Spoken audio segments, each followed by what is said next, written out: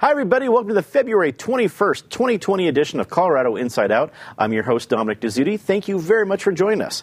Let's get a quick take on Mayor Hancock's veto of the ordinance to allow pit bulls in Denver and Governor Polis's clever response on Twitter. Patty Calhoun from Westward, as usual, Twitter ruined something that was actually pretty humorous and funny. We had, after the veto, Governor Polis holding a pit bull puppy but saying shush because he was in Denver, and I think something from Mayor Hancock responding. It was really funny. And then Twitter spoils it, like Andy Dick at a party. It's terrible. What did you think of the veto and the response? Well, to quote Polis, quoting Scooby-Doo, ruh-roh. So we thought the veto was going to come, or the decision was going to come after we filmed this show, after this show aired, so we could have so much influence on the mayor. As it turned out, he came out with his decision before our show aired, so we don't get to take any credit for anything. I still think he did the wrong thing. I think the proposal was a good compromise. It was a smart compromise. The department that deals with animals in Denver thinks it's a good compromise. So I think the Denver City Council will wind up overriding Hancock. Michael Fields, Executive Director at Colorado Rising Action. Great to have you back. Were you surprised to see this as Mayor Hancock's very first veto? Well, I thought it was interesting that it was his first veto. Obviously, he takes it very seriously, even though with the joke with Governor Polis. It was very Governor Polis-esque, the way he uses social media, and I think he made a statement on it, on what he thought. But I think, Hancock had a dilemma in this case, and it is, I don't think that he would have supported enacting a ban if it wasn't already there. But when you reverse it, I think the claim would be if a small kid gets hurt or injured right after that the blame falls back on City Council and the mayor. And so I'll be really interested to see, do they override it? It looks like they're, within a vote of doing that. And I agree with Patty. I don't think it's a good idea, but I can understand where Hancock's coming from. Natasha Gardner, articles editor at 5280. Were you surprised by the veto? And what was your take on the Twitter exchange with the governor and the mayor? Well, I mean, we see a lot of Twitter exchanges, both good and bad, on any given day, any given hour. I don't think it was Polis's most shining moment. And then there ended up being all this conversation afterwards. They had to get lunch. It starts to be like, was this even worth that tweet? But nonetheless, here we are. And I think it'll be interesting to see how the vote goes with City Council next week. I also think there's sort of a possibility that it could go to the ballot no matter what happens on Monday. So then we'd have wolves versus dogs on the ballot potentially for Denver voters next November. I think one of the things that was interesting that probably needs a little more discussion in Hancock's statement about this was the fact that so few dogs are registered in the city. And that, to me, just opens all kinds of questions about the effectiveness of the plan that is before City Council with this veto. Is this even something that would work in a city that's only registering approximately 20% of its dogs to begin with? I think there's that conversation as a whole probably needs to be discussed. And I wouldn't be surprised if we see a campaign very soon to try to get more people to register their dogs. So that might be the biggest outcome of all of this. Okay, but it's still a positive outcome. Rounding up the panel, her premiere on the program, Elena Alvarez, reporter at Colorado Politics. Great to have you on the program. Elena, you covered Denver for Colorado Politics. Is this issue over, or is there more to come? It really all depends on Monday night's vote. I've heard that it's not sure that they'll have the votes to override Mayor Hancock's veto. And if they don't, Councilman Chris Herndon, who led the proposal, has already promised that he's going to work on a measure to put on the November ballot and let the voters decide. So I don't think this issue is going anywhere. Far from over. With Super Tuesday only 11 days away, all the candidates, even President Trump, are visiting the state.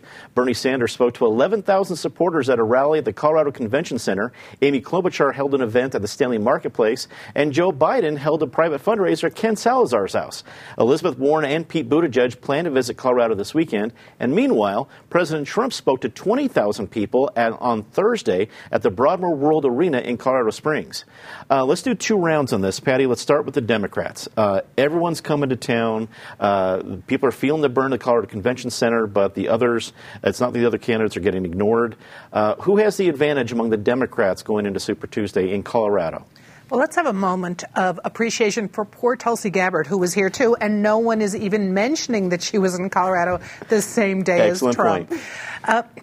And Biden, who was here and made barely a ripple, although probably made a significant amount of cash during that appearance.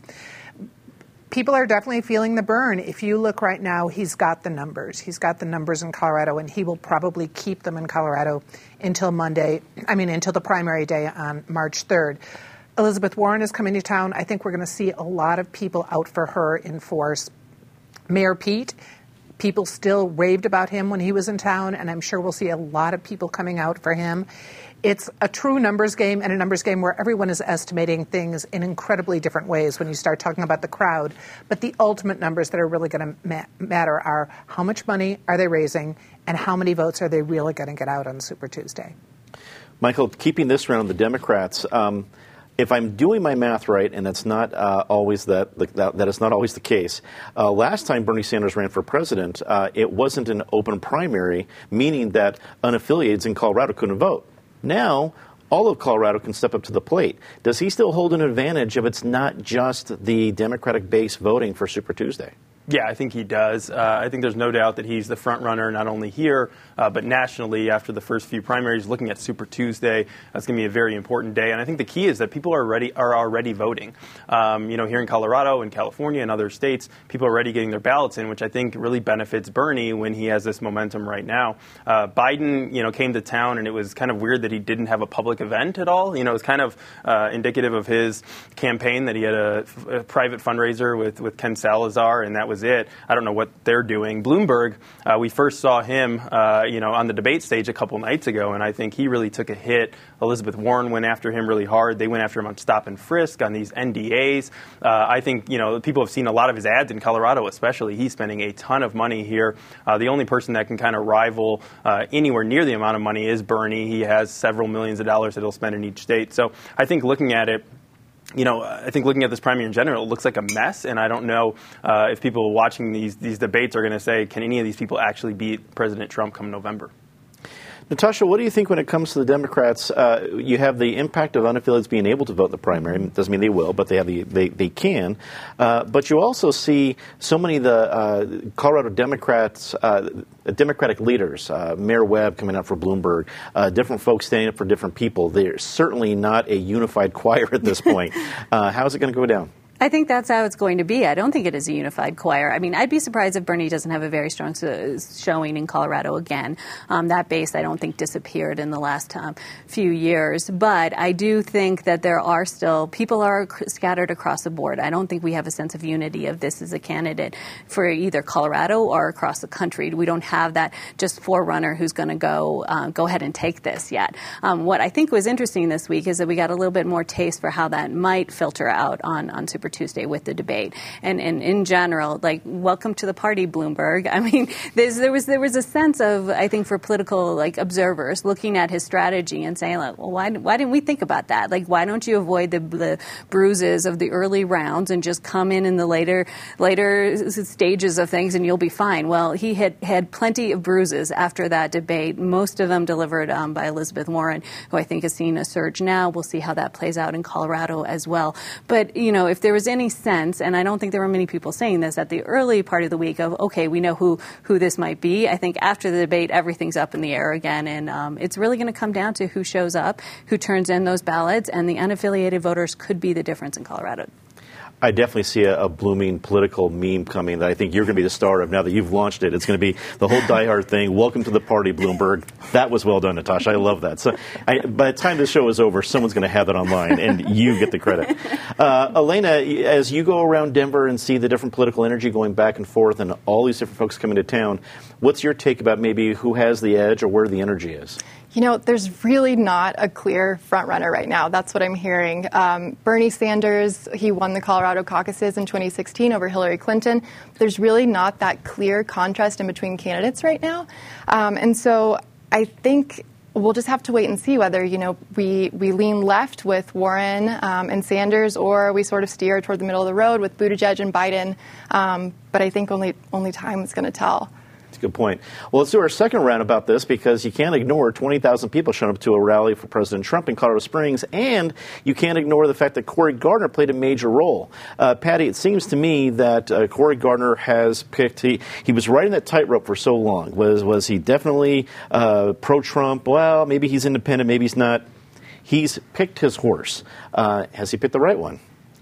Well, there's a lot of debate about how many people actually showed up in Colorado Springs because the World Arena at the Broadmoor only holds like 8,000, maybe 10,000 if you include people on the floor. So not sure if the 20,000 was there. But the point is, the only one it really mattered for was Cory Gardner. That won. It was 10,000 plus one. Cory, who had kept his distance from Trump for a long time, and he was there front and center talking 2 hours before Trump's 90-minute speech, just to be blessed by Trump, who clearly is very, very popular down there.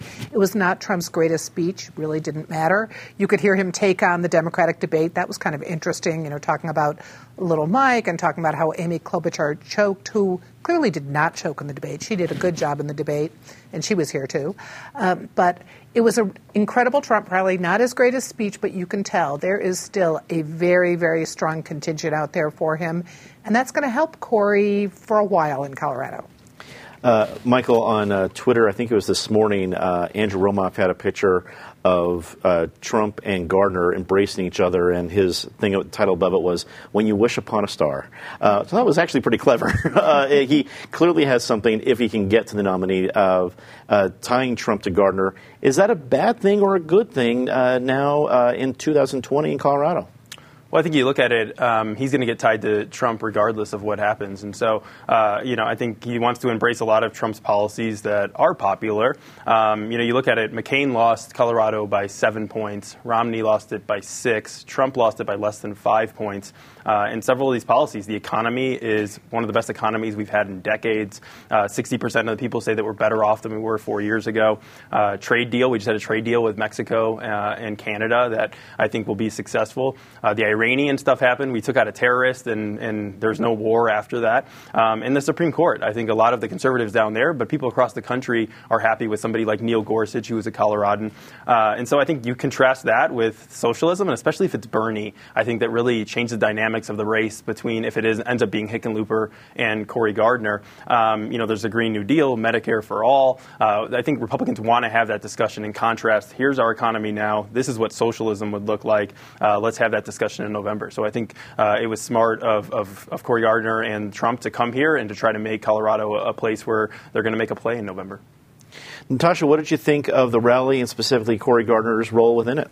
Well, I think we've had a lot of speculation around this table over time about how closely aligned will Cory Gardner be with Trump in this election. As you point out, now we know very, very, very close. The interesting thing for me on this, and just to put it in writing terms, it's always a question of who has a byline on a story. What things get stamped with by Natasha Gardner or whoever other writer on our staff. And it seems like Cory Gardner is coming in and try to put his byline on quite a few things, which, you're an elected official, you worked on those things, sure. But I think he's going to have a lot of opposition coming in and saying, no, we're also responsible for those things. So, and even with something like Spaceport and Polis's meeting with Trump, when you get to these statewide issues, which are not on a national or an international level in the same way, but when you get to these state issues, who is responsible for them? And how are voters going to react to sort of that push and pull? Are they going to want a more bipartisan approach that says, hey, we're all in this together, we worked on this together, this isn't a party issue? So, but when it comes to campaigns, somebody wants to take credit for this stuff, and Cory has started to put together his list. Elena, let's wrap it up. What did you think of the rally and Cory Gardner's rural embrace of President Trump at the rally? Echoing what everyone else said, clearly Cory Gardner is relying on Trump's support. He needs him. But what I think is most interesting is that everyone sort of expected, at least my understanding is that everyone sort of expected President Trump to announce this U.S. Space Command deal, and he didn't. And so Colorado has to wait, and I think people were a little bit surprised and kind of frustrated by that. It's a good point, especially as he said, at the end of the year. Well, is it some sort of October boost, or if it's going to be after Thanksgiving, it's not going to do anyone any good? A little unclear. It's a good point. This week, the Colorado House passed a bill to allow state employees to unionize and collectively bargain. The bill will affect about 28,000 workers, but it will not allow them to strike. Michael, is this a major win for Colorado workers? Is it a big deal if they can't strike? I think it is a big deal if they can't strike. That's where your leverage is. And I think you saw that, this is really about employees and paying them more. One, the legislature can do that anytime they want, right? They can work with the governor and say, we want to pay people more on their own. I think they're portraying it that way. This is a big win for state employees. But really what it has to do with is that they get to create a new union. And so I think the play is more political than anything. It's to say this union can come out and endorse candidates and do different stuff. I think taking out the ability to strike really proved what this was about. And I think Republicans tried to run a lot of amendments to clarify that, and it came out that way. And so I think if I'm a state employee, I think, you know what, they took the teeth out of this totally, but they want our support behind that. And I think they should think about that when the union's formed and when they start embracing different candidates. Natasha, what do you think? As state employees, 28,000 folks, they see this as a win, a loss, or Maybe a little bit of everything. I mean, we're certainly seeing this surge of unions across the country, sort of a popularity and interest in that. So I'm not surprised that it's playing out in various ways across Colorado right now. If anything, this is, I think, indicative of a larger thing happening in the legislature right now, which is, with Democrats in control of both and of the governors, so all three areas, there's a chance to try again on bills. And this is another one of those situations where, okay, it didn't quite work last time, let's come back and bring something new to the table. One of the main arguments here is that you need competitive workers, and I'm not sure a union is quite the selling point that it may have been at one time in our country's history, but certainly higher wages are. So if that's the goal, then that is something that could bring workers in, but as Michael points out, there's other ways to raise wages for workers as well. Okay. Elena, we hear, I think, a lot about union strength, and probably here in Denver. That was, I think, just last year, talking about the Denver Teachers Union and other places like that. So do you think some of that strength has come into this play? When you look at this, what do you think are some of the issues we need to know about? I think the bottom line is that unions have been dying for decades, and this is a union bill. It's brought forth by Representative Danae Escar, who's a Democrat from Pueblo, which was a town largely run by unions at one point. And I think that this bill really it's more symbolic than it is substantive. As Michael mentioned, the teeth are really there aren't any teeth in this bill, but it's a symbolic a measure, to bring union workers, to bring state workers to the table, and that was her goal. Patty, symbolism, worth it, actually impactful? What is your take? I would say it's optics, because if a union can't strike, you really lose the greatest power there is, and collective bargaining might make a difference, but this is not the most sympathetic group, I have to say right now, compared to other workers around the state. State workers are doing pretty well, and there are other ways. They've got other recourse through the legislature, for example, that private employees don't have. On Wednesday, over 600 people attended the State Senate committee hearing on the Colorado immunization bill. The bill would mandate parents to get a medical professional signature or watch an online video if they want to opt their child out of being vaccinated. The bill passed in committee is now headed to the full Senate. Natasha, I see how this bill is trying to strengthen immunization policies in Colorado, but watching an online video isn't exactly twisting arms of parents, but maybe it's a journey of small steps. What's your take on this bill? Well, it's interesting. It's obviously a topic that many, many Coloradans care about on both sides of the issue. And I think with bills like this, I sometimes almost wish they had a footnote where you could capture the moment in which they're introduced and sort of discussed. Because what's different between this year and last year is that meanwhile we had 3 children that were treated at the hospital in Colorado here, and then there was this effort to make sure that every other child who had been in that facility was healthy and hadn't contracted measles from those 3 children who had been infected. And so that changes the entire conversation at the Capitol. There were main amendments and differences between this year and last year. Last year Polis wasn't in favor of it. It seems like the changes that were made for this year might have him on board with it, and that changes the potential outcome for this bill. But obviously, it doesn't matter what happens. There's people who feel very strongly about this issue, and potentially many of them will be watching a video to get their exemption. Elena, this issue is not going to go away. It's not as if one bill is going to solve the crisis or solve the issue for everybody. But what did you think of the progress made so far? Where do you think it's headed? The hearing lasted for more than 15 hours, and I think that's a really good indicator as to the rest, how the rest of this process is going to go down. It's going to be pulling teeth. It's going to be a very contentious issue. As you mentioned, 600 people were drawn into the hearing. I think last year's bill sort of set the stage for that. It got many people engaged on both sides. I don't think this issue is going anywhere, and it's not going to be an easily passed bill. Patty, immunization is going to be, it's kind of like fracking, where there's never going to be a situation where both sides are happy. But is there a growing crisis now? I mean, that people are seeing the rates of immunization in Colorado, that the public is going to see more sway that way versus folks who want the exemption.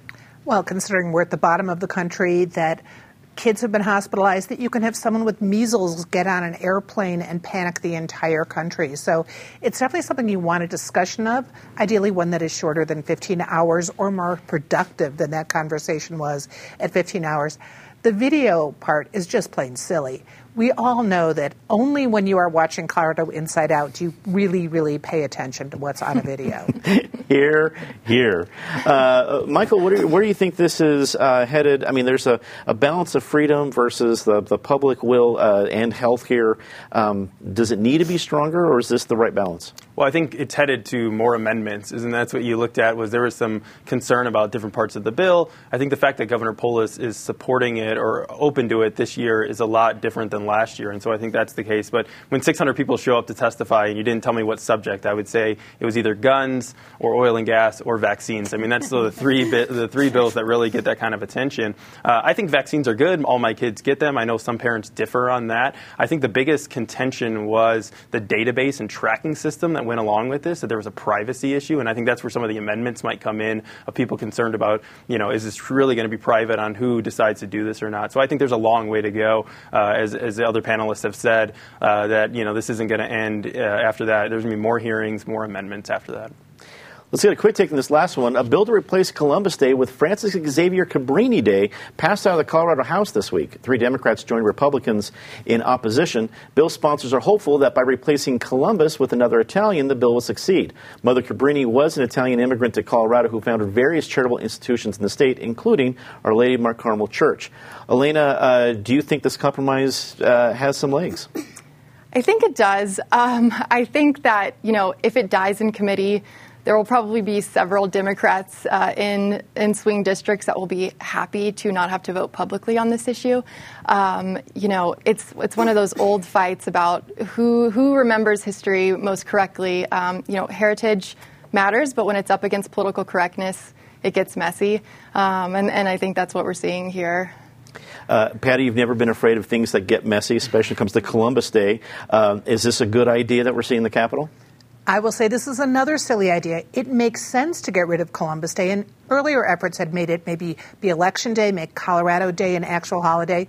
No offense, Dominic, but Italians are the only group that have their own official state holiday. It was for Columbus, fine to get rid of that, but I'm not sure. Mother Cabrini was a lovely person, but I'm not sure we need to have a holiday for her. I think Colorado Day or Election Day made more sense. I certainly can't speak officially for all Italians, but I'm perfectly fine making it not an official holiday. But, the equivalent of St. Patrick's Day. I mean, I think that's something that's not a state holiday. People get a day off, but something to celebrate. I don't know. Michael, time for your turn to chime in. Yeah, well, I think, recognizing somebody's accomplishments doesn't mean that you embrace everything they did or that you disregard the bad things. And as a former teacher, I look at this as a way to say, we're going to talk about Columbus and we're going to talk about everything about that. I think Cabrini was a great woman, and I hope that she gets more recognition. But I don't think that this bill, and why it had bipartisan opposition, I don't think this is a good bill to pass right now. Natasha, wrap it up for us. Well, as someone who loves to put as much history as possible into my stories, I appreciate any time that we can bring up that history or just history of the state and the country in any sort of environment. So I applaud that, and I love that it does bring up conversations about Native American history in Colorado and what that means to our urban center, particularly where we live and work and play, and what the history is in that growth. So I think that's important. Time to do our favorite part of the show, Disgrace of the Week. Patty, as always, please start us off. Well, thanks to Donald Trump, Colorado just lost one of its unlikely celebrities Rod Blagojevich, Blago, is gone. He's been released. He's going back to the land of Chicago and hair dye and bribing people to become senators. Back home. Michael. Representative Sonia Jaquez Lewis posted on Twitter a picture of Bernie Sanders after the debate with him grimacing and said, "I'm not a doctor, but I think he might have had a stroke or something." I think that representatives, elected officials, should not be spreading that kind of information when you don't know what you're talking about. She took it down, but I thought that was poor form to do it. Natasha. The coronavirus is scary enough on its own, but it should not be connected with any sort of report. We're hearing these reports of racism and xenophobia connected with conversations regarding the coronavirus, and that's just wrong. I wholeheartedly agree. Elena. I got to call out my colleague, Joey Bunch, for not being here today, leaving us to make those jokes that he always makes. So, love you, Joey. Tongue firmly in cheek there. I love that Joey did something great for us. Say something nice that he let us know what your contribution to Colorado politics. So it's great to have you. Time to say something nice about somebody. Patty. Dr. Tracy Cassie, a retired Denver police officer who went on to an incredible career at the New York Police Department, is back here now and was honored yesterday by the Denver police officers at the Blair Caldwell. Really a great, great woman. Michael. I want to say something nice about Wyoming, our neighbors to the north. She's laughing. But basically, it's well known that I'm a big Taxpayer Bill of Rights supporter. You have legislators up in Wyoming who are going to try to pass Taxpayers Bill of Rights up there. I think it's credited our state with a lot of economic success, so I hope Wyoming follows with that. Natasha. This week we found out that James Beard Foundation is honoring a local classic, El Taco de Mexico. It's so wonderful that they're getting the coverage that they deserve. That's awesome food there. I had to second James Beard's attention there. Elena. This week, the City of Denver and Denver Public Schools announced a new partnership. They're handing out $200,000 in micro grants to help lower the troubling trend of youth gun violence in Denver. And so I think that's a great initiative. And before we leave tonight, I want to let you in on some exciting news. The station you have come to love over the last 40 years is KBDI, Colorado Public Television, CPT 12, Channel 12, has a new name and a new look. Yesterday, we introduced our new name, PBS 12. Our new logo has a splash of teal, hence my shirt today. It's the same great station that you have supported for 40 years, promising to be PBS in a whole new way. Stay tuned as we find new ways to reintroduce ourselves to you as PBS 12. That is all the time we have for this episode of Colorado Inside Out, and we're hoping that you check out all the different programs this weekend. In fact, I am pointing to one on Sunday, Dino Ridge Science Quiz Bowl. If you're a fan of trivia and high school kids in Colorado, stay tuned on this Sunday. For everybody here at PBS 12, I'm Dominic Dezzutti. Thank you so much for watching. Good night.